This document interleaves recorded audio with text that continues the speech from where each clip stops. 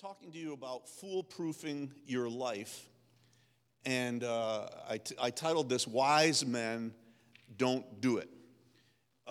When we think of some of the qualities, this is in your notes, when we think of some of the qualities of a fool, what do they remind you of? So when I'm saying the qualities of a fool, when the Bible uses the term fool, it gives some descriptions of what a fool is like. For example, a fool is self-centered. A fool quarrels. A fool doesn't know when to shut up. A fool is difficult to correct. You can't correct a fool. A fool has outbursts of anger. These are all different things that the Bible talks about. The fool hurts the people who love them. Well, when you look at these qualities, maybe you've known somebody who has demonstrated these qualities. Maybe you've demonstrated these qualities at some points in your life, some seasons in your life. But I was thinking as I looked at these qualities, I was thinking to myself, they really go with one particular thing, all these different qualities of a fool. And I was thinking of the people I've known in life, drunken people who have been caught up and just captured by alcohol. Look what it says here in Proverbs 20, verse 1 in your notes. Wine is a mocker, strong drink a brawler, and whoever is intoxicated by it is not wise. Wine is a mocker, strong drink a brawler, and whoever is intoxicated by it is not wise. We go on there for another passage in Proverbs. It says this: who has woe? Who has sorrow? Who has contentions? Who has complaining? Who has wounds without cause? Don't know where the wounds came from. Who has redness of eyes? Those who linger long over wine, those who go to taste mixed wine. Do not look on the wine when it is red, when it sparkles in the cup, when it goes down smoothly. At the last it bites like a serpent and stings like a viper. And your eyes will see strange things, and your mind will utter perverse things, and you will be like one who lies down in the middle of the sea. Picture this now in a boat that maybe it's in the middle of the sea. It's a dangerous, but you don't even realize the situation is dangerous. And then he amplifies it. He says, you're like one who lies down on the top of a mast. So he says, like you've climbed up, in the crow's nest on the boat, and you're lying down there, and of course every movement of the sea is being magnified, pushed back and forth. Verse 35, they struck me, but I did not become ill. They beat me, but I did not know it. When shall I awake? I will seek another drink. When shall I awake? I'll seek another drink. My experience is that foolish behavior is often partners with drunkenness in life.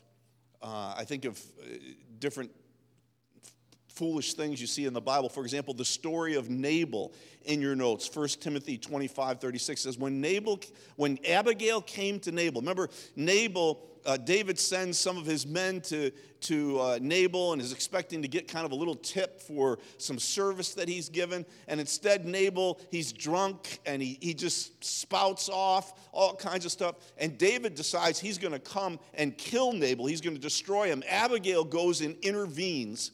But look what it says here. It says, then Abigail came to Nabal, and behold, he was holding a feast in his house, like the feast of a king. And Nabal's heart was merry within him, for he was very drunk. So she did not tell him anything at all until the morning light. He basically had been on the verge. What he had done had been on the verge of not only him getting killed, but basically everybody, all the people under him, all the people associated with him. He didn't even realize what was going on. Some of the stupidest decisions that have hurt the most people have been made under the influence of alcohol. I think of the first drunk in the Bible, Noah. It says, then Noah began farming and planted a vineyard, and he drank of the wine and became drunk and he uncovered himself inside his tent. Lot commits incest while intoxicated. It just goes on and on. Now, let me say this to you. I don't think that the Bible teaches that it's wrong to ever have a drink of alcohol. I just don't believe that.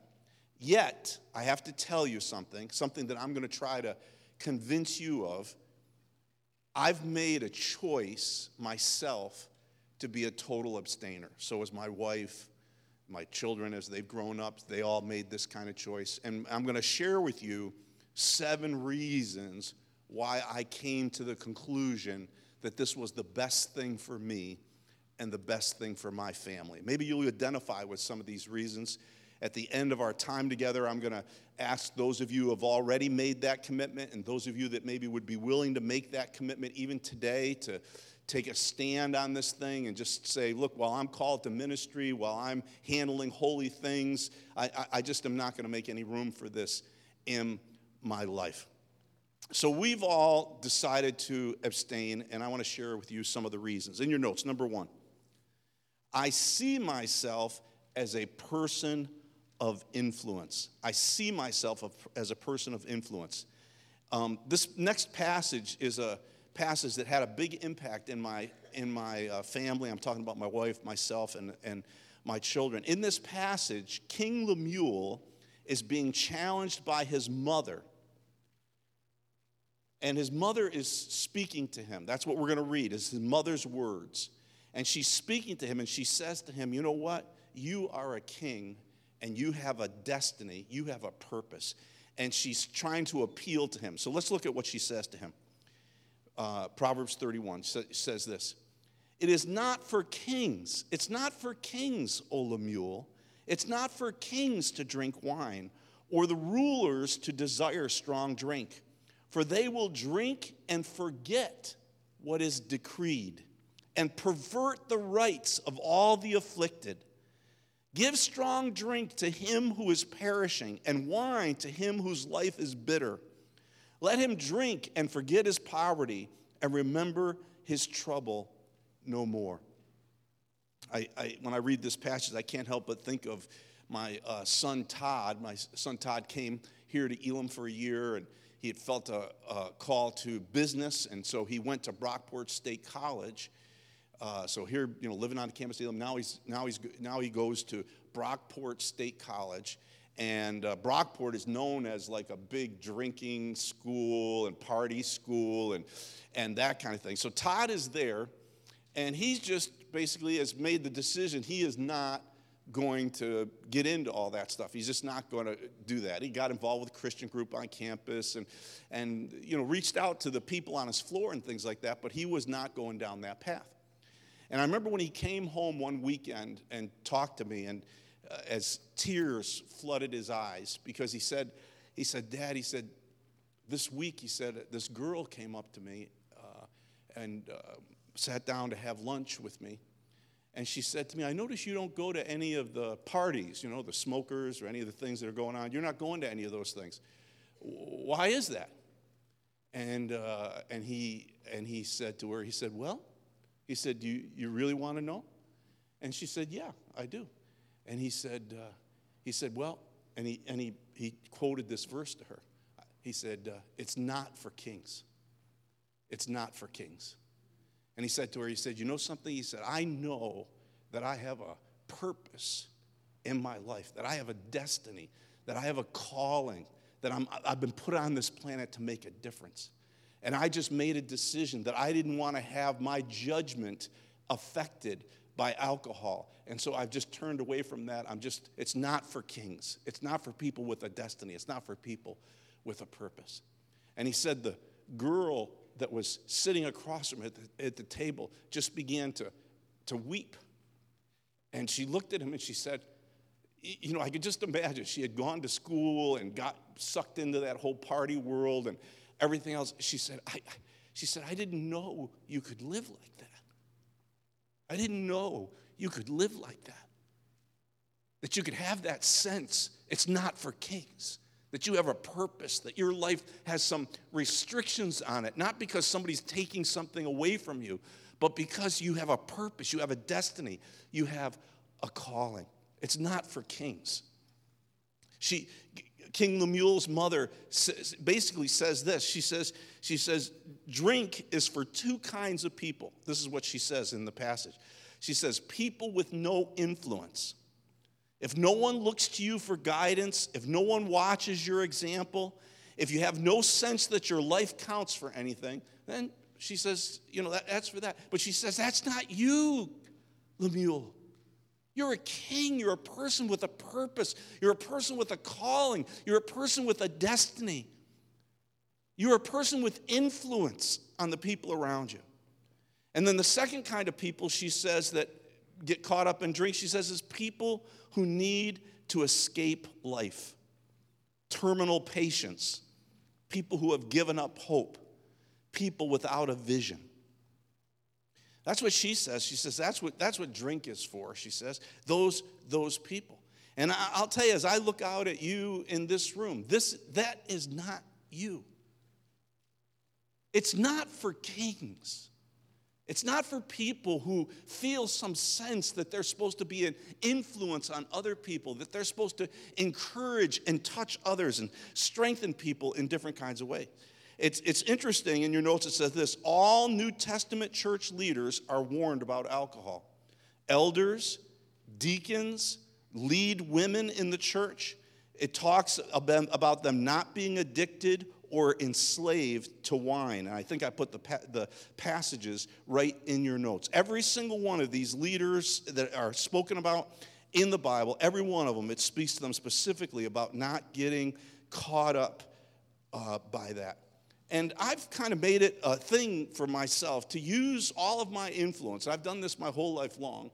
But to use all of my influence to do what I could do, that people who were going to handle the Word of God, that people that had some sense of calling or mission or purpose, to challenge them to this idea that you don't have to do this stuff. You don't have to go down that path. You don't have to. It's not demanded by life.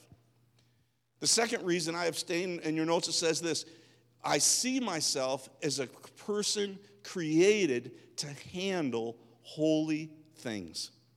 Look at what Moses says to the priest in the book of Leviticus. He says, do not drink wine or strong drink, neither you nor your sons with you, when you come into the tent of meeting, so that you will not die. It is a perpetual statute throughout your generations. He says, look, you got to realize when you're handling holy things, that temple, that tabernacle was a holy place, and it was dangerous. If you had poor judgment, if you came in there and just had kind of poor judgment in the way you handled things, you literally could be taken out in a moment. And he says, if you're going to handle holy things, you don't want to have that. You don't want to have that influence in your life. And then we hear about the Nazarites, talks about. He says, speaking of the Nazarite, he shall abstain from wine and strong drink. He shall drink no vinegar, whether made from wine or strong drink, nor shall he drink any grape juice, nor eat fresh or dried grapes. He says, basically to these guys, he says, look, anything that even gets close, I'm talking grape juice, I'm talking raisins. He says, anything that even gets close, he says, you need to separate yourself from this stuff. Now, as you're listening to me, you may think to yourself, well, what about Jesus? He drank wine. Jesus did drink wine. There's whole books written on the subject of was that wine fermented wine or not. But the reality is Jesus drank wine. But the fact that Jesus drank wine does not give you necessarily permission to do the same thing. Let me explain to you what I mean by that.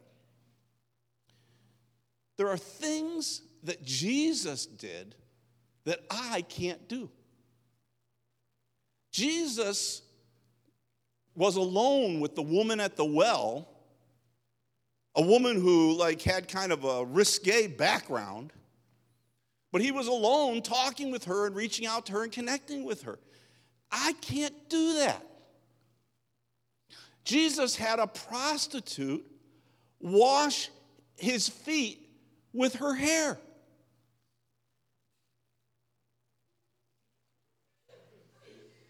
I cannot do that.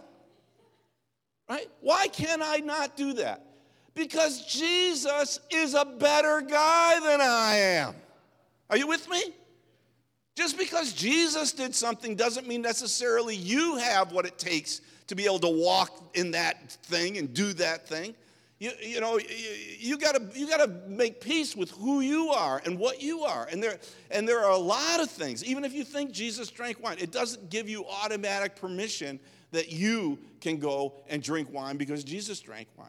It might be, just like the Nazarene, you might be called to something different, higher, for some reason, your calling and your purpose. Okay, number 3, third reason. I want to be ready when Christ returns. This is what the passage says. Be on guard so that your hearts will not be weighted down with dissipation and drunkenness and the worries of life, and that day will not come on you suddenly like a trap. For it will come upon all those who dwell on the face of all the earth. But keep on the alert at all times. He says dissipation and drunkenness and being choked out by the worries of life, that's not being on the alert. He says you need to, in this day and age, you need to be on the alert. But keep on the alert at all times, praying that you may have strength to escape all these things that are about to take place and to stand before the Son of Man. Listen, I'm telling you right now, I can't just sit down. I like to watch. I grew up watching television. I like to sit down and just flick the TV on and go brain dead for a little while, and let the TV play for me. But you know something? I can't do it. I have to be on the alert.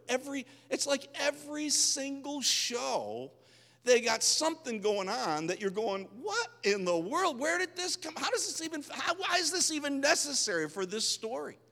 It's like they're wanting to brainwash me in everything that's coming at me. And I got to be on the alert as I'm interacting. And it's just the way it is. I got to be on the alert for opportunities to witness. I got to be on the alert to avoid the seduction of sin.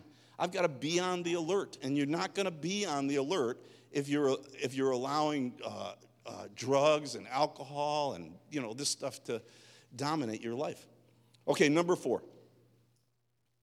I've seen the pain of alcohol abuse. I've known the pain of alcohol in my own family. When I was a kid for a little while, my parents, when they were messed up, and alcohol was a big part of that reason. I ended up in foster care as a result of it. I can remember living in foster care. I was down in Pennsylvania, living in foster care, and the home where I lived, the people lived pretty stable lives when I was in foster care, but on Saturday night, they would go out and drink. The husband and wife in the home. There were some older kids that would kind of take care of the kids in the house, and they would go out, and that was like every week. It was like a ritual. It was their thing. And I'll tell you what, when Sunday morning came, I used to sneak away. I'd go away the whole day. There was like a park, a factory. I would leave, and I would just go the whole day, and I would just wander around. I wouldn't eat. Because I didn't want to be there in the morning when they woke up with their hangovers because they were so mean and so grumpy in that situation. I was beaten in that home. I was locked in closets. I was tormented in word, and it's touched in so many different ways. And I know alcohol was a big part of why that happened. Alcohol-related auto accidents. Do you know that 50% of all deaths that occur, I think that, now it's like somewhere 35, 40,000 deaths a year in the United States. 50% of them, alcohol is related to that accident. That's just, you get on the internet, you just put in alcohol-related deaths or that kind of stuff, and you'll just be shocked at the statistics that are poured out at you. Let me ask you a question here in this room. If you were to just think about your family, I'm talking about now about your grandparents, your parents, maybe the aunt and uncle of your parents, their brothers and sisters, yourself, your family. If you're older, maybe your children. Just that very narrow group of people. And I want to ask you a question. How many of you that are here in that narrow group of people have had some severe alcohol-related issues? Maybe you've even had a death in your family, somebody killed because of alcohol, something along that line. But how many of you that are here, just in your grandparents, your parents, your aunts and uncles, yourself, your siblings, how many of you have had somebody who has severely, their life has been dramatically, negatively affected by alcohol? Lift your hands up, would you? Look around the room. We're not talking about people you might know from school or people, I'm talking about just your family.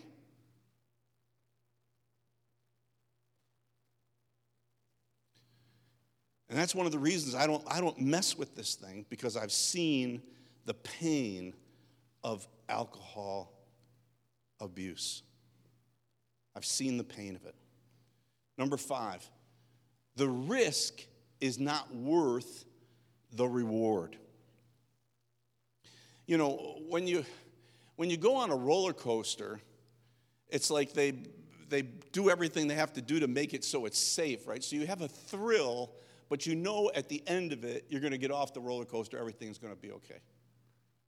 But when you start messing with this stuff, you are messing with real danger. The fact is, you may never get off. You may never be able to step away from it and have things be different. I can't help but think here about on campus. Let me tell you a story. Matter of fact, this story probably had the most dramatic impact on my children, on why they chose to become abstainers. On campus here, we had a family, the Martirana family, great, wonderful, powerful, kingdom of God people, just tremendous people. And they had a 16-year-old son, James Martirana. He went to Honey Eye Falls Lima School. They were part of the campus ministry, we have several different ministries here on campus. They were part of one of those ministries that was here on campus.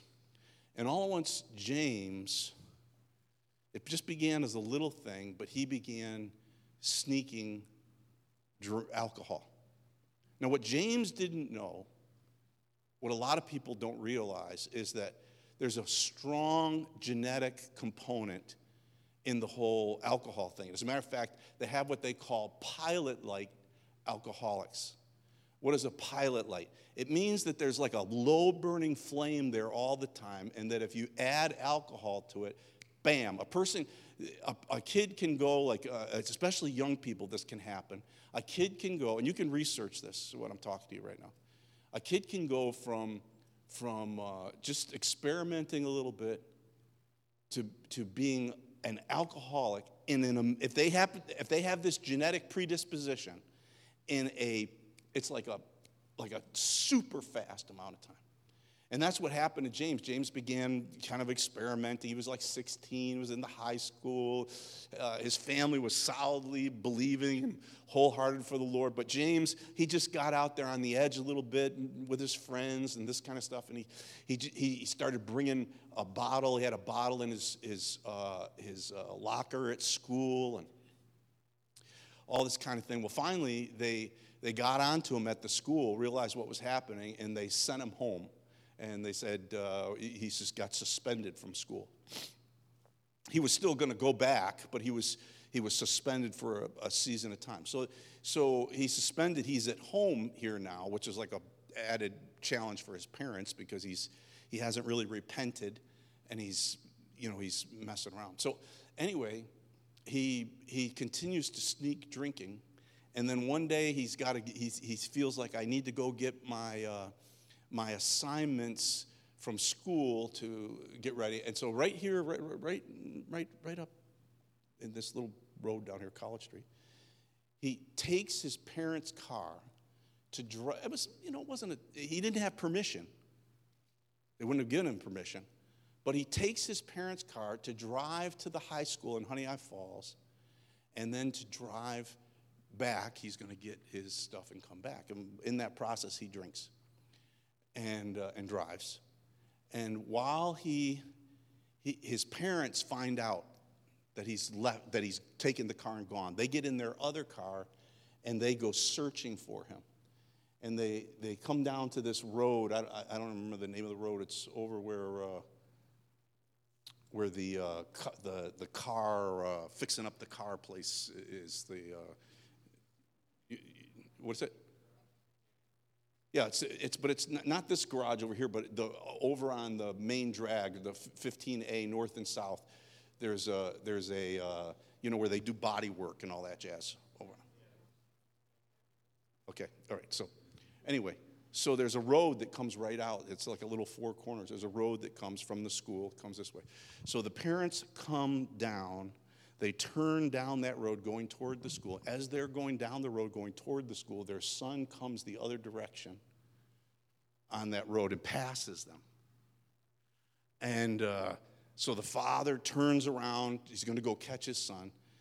The son comes down to the intersection. They don't know exactly what happened, if he was trying to scoot away or whatever it is. He shoots out into the intersection.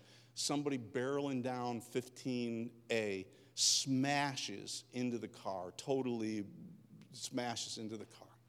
He hits his head severely, and basically I was pastoring the church here on campus, and I spent the next several days being in the hospital with his family while he died. Now, this kid, he was 16. He was 16. My kids were like 8 and 10, 12, they were in that bracket thing. So they looked up to him. And here he's gone. Bam. We had the funeral, matter of fact, right here in this room. People came from the high school. The place was packed out, standing room only. I spoke at the funeral. It was like one of the saddest days of my life to be a part of that thing.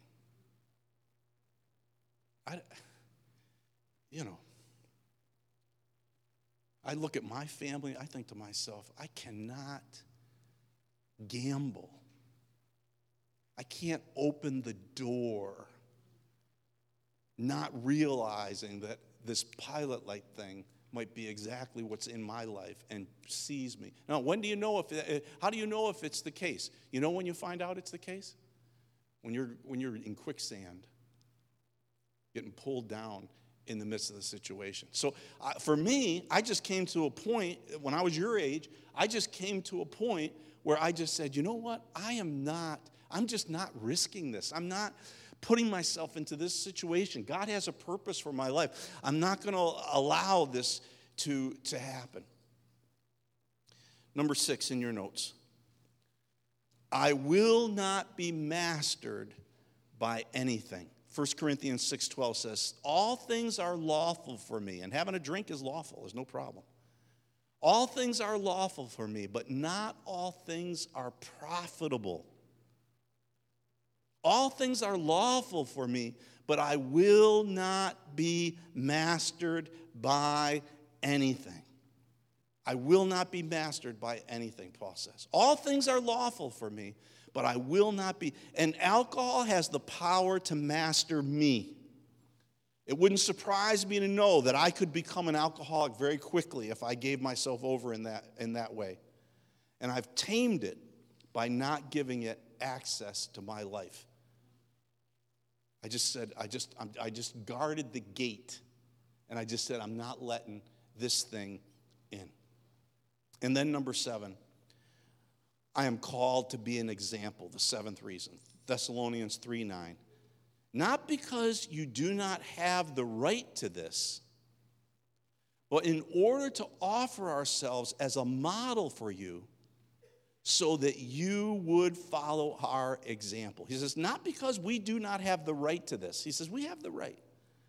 But in order to offer ourselves as a model for you so that you would follow our example. If I want you to foolproof your life, nothing speaks louder than the decisions that I've made to foolproof my own. And I'll tell you, just honestly, I would love it if you would join me in this. If you would so value your calling, if you would so value the potential of your life, that you would just say, you know what, I'm just not opening the door at all in this way.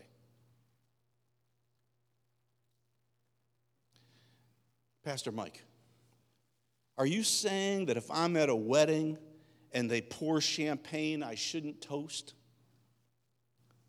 Are you saying if I'm at grandma's and she pours a little glass of red wine, I shouldn't drink it? Listen, we're not talking legalism here. We're not making rules. I'm talking to you about opening your life up in an unguarded way to something, right? You know, I go to a wedding, they pour a little, whatever they pour. Okay, it's fine. I don't care. It doesn't, because I don't have to worry, because it's not, there's no, that little sip isn't going to pull me down. If I went to my Italian grandma's house and she poured a little red wine and said, oh, have a little wine, you know, everybody's all going to, you know, salute. Okay, I salute. You know, okay, good. You know, I don't care. I don't care about that stuff. I'm talking about your lifestyle, not some rules and regulation. I'm talking about making room in your life for something that has an incredible power of destruction in it. Now, I handed out a little card to you.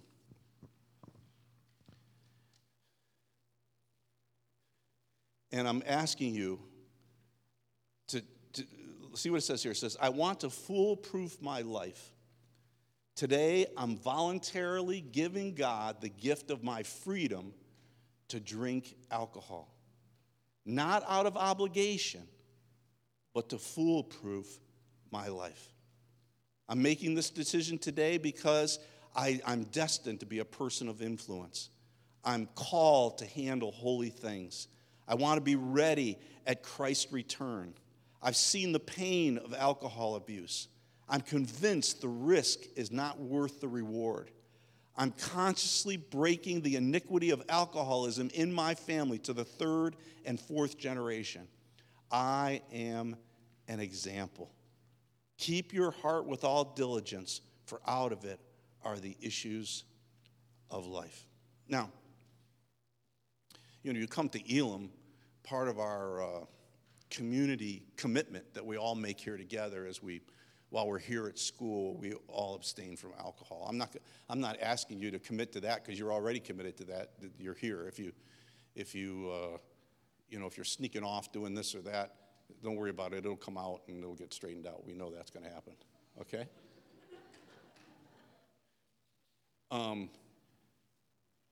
God loves you that much. But what I'm talking about here right now is not going to be for everybody in this room. But if you have already committed yourself to abstaining from alcohol, or if you today want to say, I've heard what you've said, the arguments are clear, this is you giving up a right. It's not you, I'm bound by some law or some rules or something like that. It's you giving up a right to something. And if you are willing to do that, you'll fill this card out, stick it someplace in your possessions as a reminder to yourself. I want you to stand to your feet. and just lift the card up. And I'm going to pray with you right now. You may have already made this decision before in the past. Just go ahead and stand with that. Or you may be making this decision for the first time right now. That's fine. Just stand up.